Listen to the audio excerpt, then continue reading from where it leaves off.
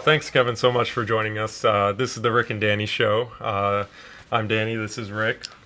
We're so excited to have you on the podcast. I think you're our first guest from a different state, so we're excited to have you on. And I read a little bit about your bio and how you got started, and I understand you graduated from Boston University, stayed at Boston University for your medical training, and completed your residency there. And then it looked like you had an interest in blogging initially, and you got involved in medical blogging and created this really nice website for other physicians to use as a platform. And then it looked like close to the pandemic when COVID-19 hit, you got interested in forming your own podcast. And that's kind of what made me reach out to you, is that you have this big platform where you get to reach out to a lot of physicians and have some great conversations. And I thought, since we're new to this and new to the podcast scene, we'd like to talk to you a little bit about it and learn more from you. And one of the questions I had for you is, how was that start to getting your podcast going? And during the pandemic, of course, and what were some of the things that were easy to do and kind of challenges along the way to get your podcast started? Sure. Well, first off, thank you so much for having me on. It's always wonderful to have more physicians in not just the podcast space, but the whole social media space as well, because I think it's so important, and we'll talk about this later, to really just get our voices out there. So, like you said, I'm an internal medicine physician. I do primary care internal medicine. I've been practicing for almost 20 years now, and I founded Kevin MD, which is an online platform where physicians and other healthcare professionals can really share their stories and have their voices be heard. And I did start that podcast at the pandemic, and I've always wanted to start a podcast because I have so many guest authors on Kevin MD, and I thought it would be a great idea if I interviewed them and not only ask them questions, but they can share their stories in their own voices as well. But I never had the bandwidth to do that up until the pandemic, because I was then partially furloughed. I went from seeing patients 3 to 4 days a week to 1 to 2 days per week. So I thought that, hey, this was a great opportunity to really try something new. And one of the lessons that I heard from other physician podcasters, I think Nee Darko, right? He does the Docs Outside the Box podcast. And he said that if you start a podcast and it's perfect right off the bat, then you started too late, right? So you just have to jump right in, and you just have to know that, hey, the first few episodes are probably not going to be perfect. It's going to be a little rough. And listening back to my first few episodes, there are definitely a lot of rough edges. But I'm happy I jumped in, because I think we were talking offline. Nowhere else can you have the opportunity to just get these experts from across the country, have them sit down with you for 15 to 20 minutes, in my case, have their undivided attention, and ask them anything that you want. Really, it's been a wonderful opportunity just to learn about pretty much everything to do with medicine, listen to their stories, ask them whatever I want. I'm approaching 800 of these episodes now. I've been doing one a day for more than 2 years now. And it's been a fantastic learning experience. So I think that it's a wonderful complement to what I do on Kevin MD with the site. And as you know, people consume information in different ways. And I think a podcast is a wonderful way, not only to share my stories, but also to share the stories of all the other Kevin MD authors and listen to what they have to say and hear their voices. Yeah, I think for our listeners who may not be familiar with you, you're kind of underselling yourself a little bit. I think you were kind of one of the original medical social influencers, I'd say, when you started Kevin MD, going back all those years ago. And like you touched on how things have evolved, it's pretty unbelievable. And now there's obviously there's obviously more podcasts out there, other sites, things like that. It's nice to talk to someone who you've kind of seen it in its infancy, and then kind of obviously how to adapt as things have changed. It's good perspective for us, especially for us who are still finding our voice and still trying to find all that. It's very interesting to hear that perspective. Oh yeah, well, thank you so much for having me on. And like you said, I've been involved in the space since 2004, so approaching 20 years. So I've seen the evolution of that intersection between medicine and social media. And it's been a really eye-opening journey, and it's really given me a lot of opportunities. But it's been a lot of fun because, as you know, they don't teach this in medical school and residency. No, they don't. Definitely not. They don't. What were some of the challenges, I think, bringing out, new guests to your podcast and kind of fine-tuning it to what it is today? What were some of the things you learned along the way to kind of make it into, kind of the nice and kind of short and sweet 20 minutes of really nice conversation between you and your guest? How did it evolve throughout the last 2 years? So I think the first thing is really just to get out of my own way. Really, the podcast is not for me. It's really to showcase my guests. And if you listen to my episodes, I do very little talking. I really just ask some questions. I guide the conversation, but then I step back and just listen to what my guests have to say. So that's really the first thing that I learned, is not to interrupt so much, because sometimes in the beginning, I would have a propensity to do that. And you just have to kind of let the conversation breathe organically on its own and just let it take its course on its own. So what I would say is that I learned just really the art of interviewing. And, you look at some of the other great interviewers on podcasts and on television, you just kind of listen to some of the questions that they ask. And I think a lot of times you just let the guest shine and turn the spotlight on them. So I think that's one of the biggest things that I learned, is really the podcast is about the guest. This is not about me. Absolutely. And what has been your experience since you started Kevin MD around 2004 till now? Obviously, the different iterations. Have you seen any difference in how patients approach that aspect of their care when they come to you or talking about other doctors? I think even in my limited experience, I've seen even in just the last few years since lockdowns and COVID and now coming out of that, seems like patients are much more attuned to the social media medical community than they were not too long ago. Yeah, it's definitely less of a novelty. When we first started out back in 2004, you're a doctor that's on a blog, you're a doctor on social media. It was much more of a novelty. There were probably fewer than 50 of us in the country. And, you have profiles of, I'll have local profiles of newspapers come by and say, hey, you're the blogging doctor, right? So you're kind of like some type of, like you said, now everyone has platforms, everyone's an influencer. And I think that's tremendously important. It's a great opportunity for us in the medical profession, because I think it's so important for us to get our voices heard.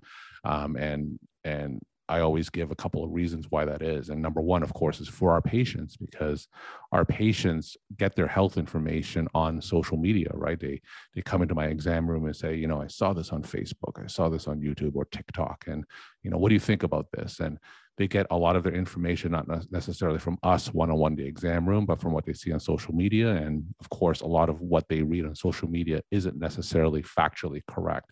And during COVID, that's even more pronounced, because not only is there a lot of misinformation about COVID itself, but then you have all this misinformation about vaccines and whatnot.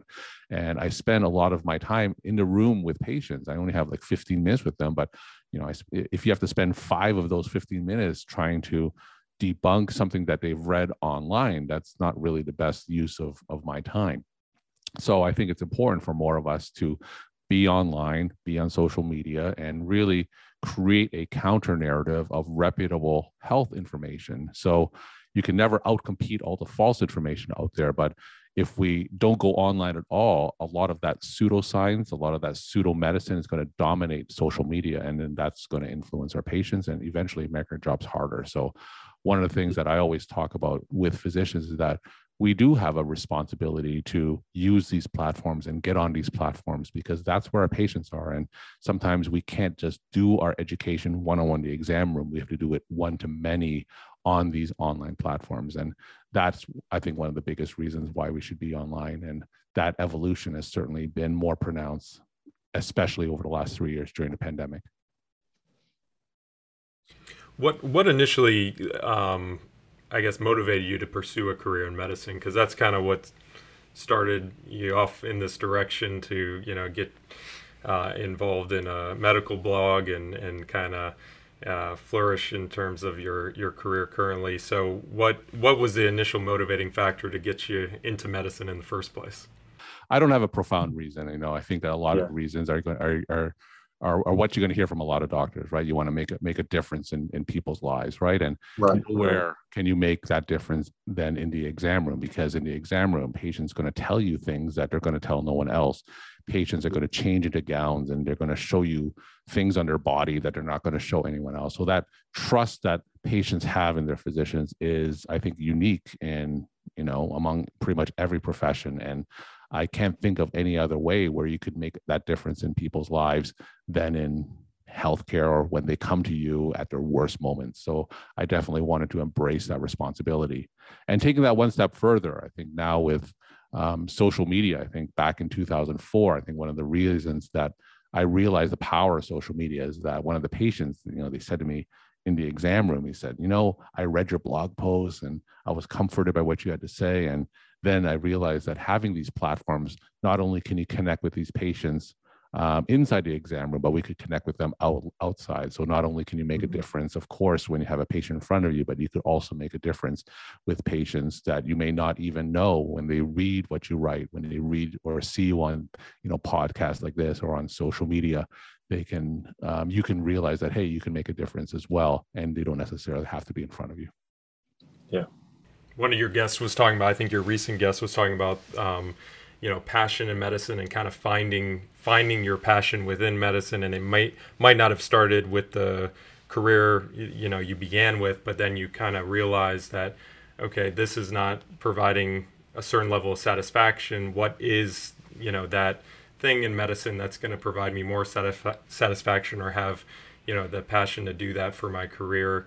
And I think we all kind of are navigating that in the beginning of our career. What do we want to do for the next 10, 15, 20 years?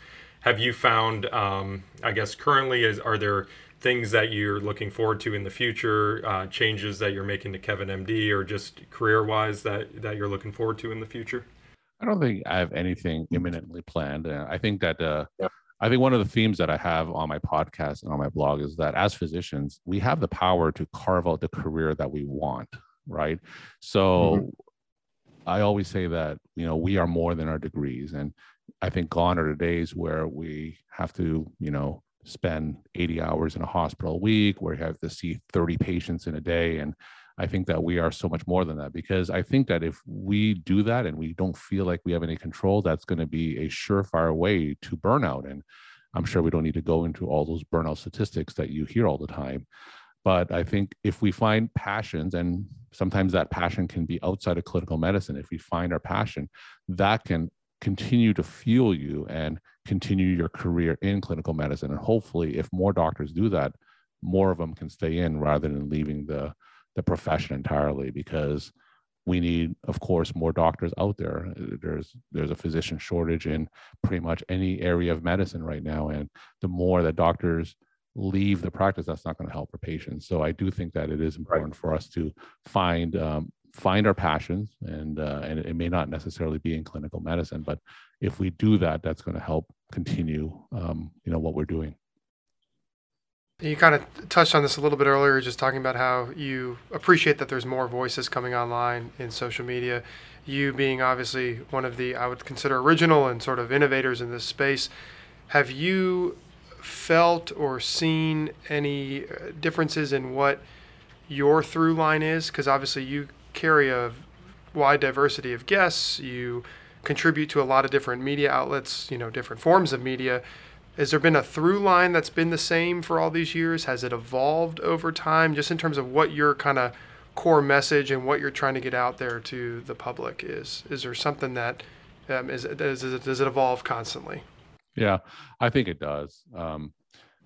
I think there are a lot of platforms that are new, because what's popular today, for instance, like TikTok, that didn't really exist 5 to 7 years ago, but it's a tremendously influential platform. So you see a lot of physicians, not necessarily me, but a lot of physicians who are great at dancing and whatnot, they spread their message on TikTok because that's, where our patients are. So yes, I do think that there's certainly an evolution in terms of medium, and any physician who wants to go online, they can find something that best suits their personality. If they're great writers, of course, there's blogs, but if they're great on camera, then there's, YouTube and TikTok and whatnot.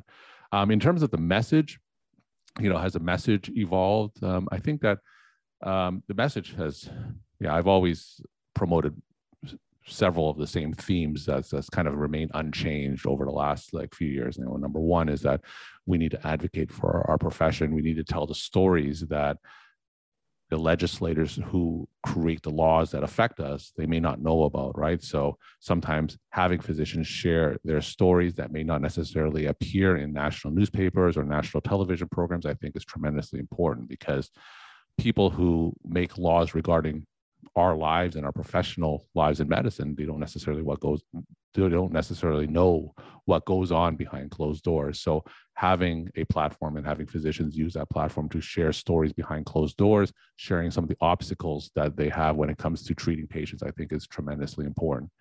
And then we talked about things like misinformation and all the other issues that affect patients. And then there's the whole policy part where I think physicians should speak up on things that are important to them, whether it's political or not. And I know there's a lot of politically divisive topics out there, but I do encourage physicians to be involved in that online conversation, no matter what side of the political aisle they are, because it just goes back to having our voice influence public policy. Because what happens again in the exam room, it happens one-to-one, but I think that we do have so much more potential to influence public policy, because that is also going to affect the lives of the patients that we see.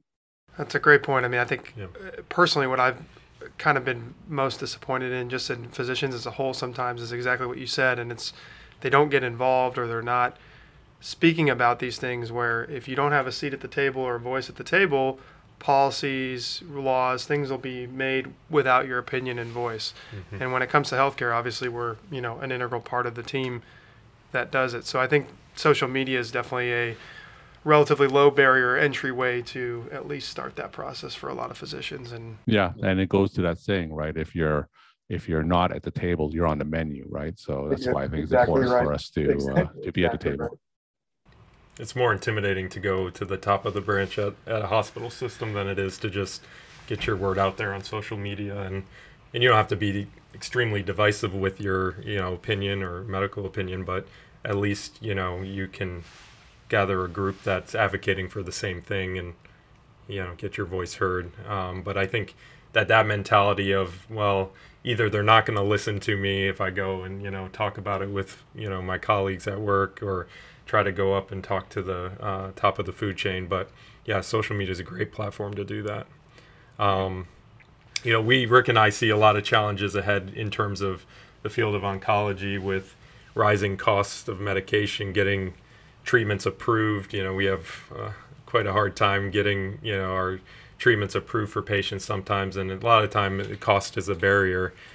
Through insurances looking at benefits of a treatment and whether the cost is worth the benefit. And where do you see the future in terms of rising costs of the drugs that are coming out in our field of oncology? I mean, we're talking easily can be $15,000 a month for a treatment, but at the same time making sure that we're improving the outcomes for patients. And we are seeing those changes, but they're slow. Yeah. What's your opinion on that, and how? No, I think it's a tremendous burden, especially in primary care as well. I think that just in general, the rising cost of healthcare for my patients. You have these high deductible plans where the deductibles are rising, so there's going to be more out-of-pocket costs, and some of these medications then require pre-authorizations, and there's a lot of barriers, of course, that the patients have, and that rising cost of healthcare is going to go up, just like everything. We had the inflation numbers that just came out just earlier this week, and we're at levels of inflation that hasn't been seen in like 20 to 30 years. So I think it is a tremendous problem for our patients. In terms of where this is going to go, I obviously don't have any great solutions. I think if there was a simple solution, it probably would have been enacted already. I think there's a lot of divisiveness, especially in Congress, where you have differing solutions to this problem. So one of the things that I always talk about is that I think that we need to take ideas from both ends of the political spectrum. So it just can't be something that's purely progressive or something that's purely conservative. I'm in kind of a maybe I live in a political, I wish for a political system that obviously doesn't exist here in the United States. So I do think that we need to get ideas from both ends of the political spectrum, because the whole problem of the cost of healthcare, where it's consuming more than 20% of our GDP, I think it's going to require solutions that's just not confined to one ideological spectrum. Certainly, anyone who thinks that there's one simple fix is, I think, probably a little bit naive, because it's a lot of things to focus on and unwind and try to change. And I think compromise, to your point, is the only way it's going to go, because both sides have good ideas and pieces of good ideas that could probably be cobbled together into something that would make a difference. I think especially in our field, what we've seen is what are the outcomes in these studies? Like, what are we measuring in terms of whether a drug gets approved for FDA use, for FDA approval? And, the debate has been, is progression-free survival or disease-free survival the best outcome, or overall survival? And we talk about that a lot when we discuss different trials. But it does drive up costs, because you have a drug that gets approved for a progression-free survival benefit, and you have a certain number of prescriptions sent out for that medicine over a year or two, and then data comes out the next year or two showing that it's not beneficial in overall survival, and the drug gets washed, and look at all those dollars spent, so that's a big debate in oncology, is what's the best outcome measure to get drugs approved and not waste money if the outcome is not the outcome we want for our patients. Yeah, and sure, that brings up a whole bunch of questions. And should there be some type of centralized agency like in the United Kingdom that takes a look at, measures, various metrics, and they make decisions whether they should be covered or not. So I think these are all political questions that right now, I think the state of our country, we're not in the best position to answer those questions politically. Well, and from a primary care perspective, I mean, it's always the most cost-effective, most effective things for the health of a society are preventative things, preventative health care, things that the primary care physician obviously is the best person to educate and handle. And it's just unfortunate that it seems, at least a lot of times, at least in the way the current healthcare system is constructed, it's more focused on oncologic drugs, expensive things, fancy procedures, and less on cheap, easy things that we know probably make a very big difference, which if everyone adopted would, the health outcomes would be better. But that's beating another point that's been beaten quite a bit by plenty of people. Definitely. I had another question just about your speaking engagements. You've spoken at many different societies, associations. I read the New England Journal of Medicine had you speak on their behalf. How did you become involved in those speaking engagements? Was it just through your Kevin MD platform? And is that one of your passions, to keep doing that, to kind of spread different messages? And I guess what has been the message at most of those speaking engagements? Yeah. So, speaking has dried up certainly during the pandemic. I haven't been really spoken in the last few years, but even before then, I've spoken the last 10 years before that to different doctors, because whenever they hear about social media, right, it's always from a perspective of risk. It's always from a negative perspective, right? Don't do this. I heard the doctor get fired because they posted this on Facebook and whatnot. It's always from a negative perspective. So I wanted to go around the country and share my story to other physicians and really present a more positive and opportunistic perspective when it comes to social media. And I have a lot of that from sharing my story. Hey, I use social media as a platform to educate patients, to define an online reputation, because patients Google doctors all the time. I use social media as a platform where we can share our stories and really be influential in the field of public policy. And it's a perspective that doctors often don't hear from, say, their hospital risk managers or whatever lectures that they get in the hospital about social media. So that's really the topic that I share whenever I speak to medical organizations and whatnot.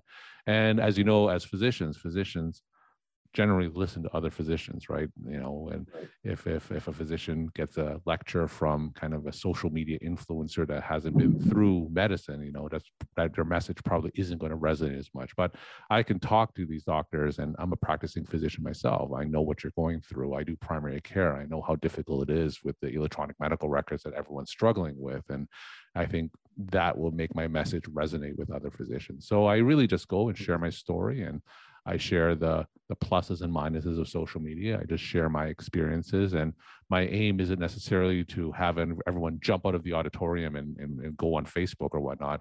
But really, if I could change just a few minds where they can have that light bulb moment and realize, hey, social media can be a platform where I can make all these differences to other people. Really, that's my goal, is just to at least give them something to think about, so they're just not hearing social media from a perspective of risk. And I've met doctors across the country. I've been to places ordinarily I wouldn't visit, but it's been a wonderful experience, and seeing some of the issues that physicians are going through, and just really noticing that a lot of the issues that physicians face, they're just common no matter where you are in the country. Well, I can say we appreciate those efforts and you pioneering a lot of this from the physician social media side. So I think it's been really great for the field of medicine to have you as an advocate for it. Yeah, no, I'm looking forward to getting back on the road probably next year. So hopefully, yes, we'll see where this pandemic goes. Exactly. The flight cancellations need to improve. That's made me reluctant to travel recently, getting stuck somewhere. One more question for you about your blog, the Kevin MD site. I just had a question about, can any physician go on there and submit either a short article or, a topic, and then you review that and kind of see, what needs to be either edited or accepted, and how does that work, just for physicians out there that might be interested in posting on your site? Absolutely. So this is, just go to kevinmd.com. There's a tab up top called Contribute, and it will list all everything that you need to know to share a story.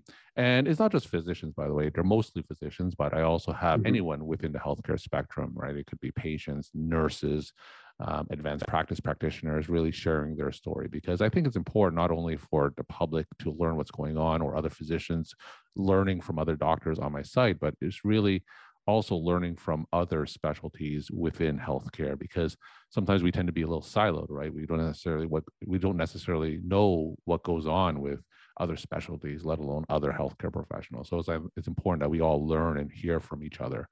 So whenever someone shares their story, I review it personally. Like, I'm the only I'm the only decision maker. So I decide what gets accepted or not. And I think that it's important for anything that is of interest, any story that you want to share, and even something that is on a polarizing or divisive topic, because one of the things that I do try is that I do want to present both ends of the political spectrum on my site, because everyone has a different point of view. You don't need me to tell you that in our country. So I always try, if someone writes something from a progressive point of view, and then I would try to balance that with someone who contributes from a more conservative point of view. So I do want all perspectives of that political spectrum represent, no matter what that issue is. And all guests get published on Kevin MD. They'll have the opportunity to come onto my podcast, The Podcast by Kevin MD, and we just talk about that article in 15-minute segments. And sometimes it's important for that author's voice to come through in person on video, rather just in addition to what they write on my site. So like I said, it's been a wonderful experience. I've learned so much just listening to the other physicians and hearing what they have to say. So it's been a lot of fun.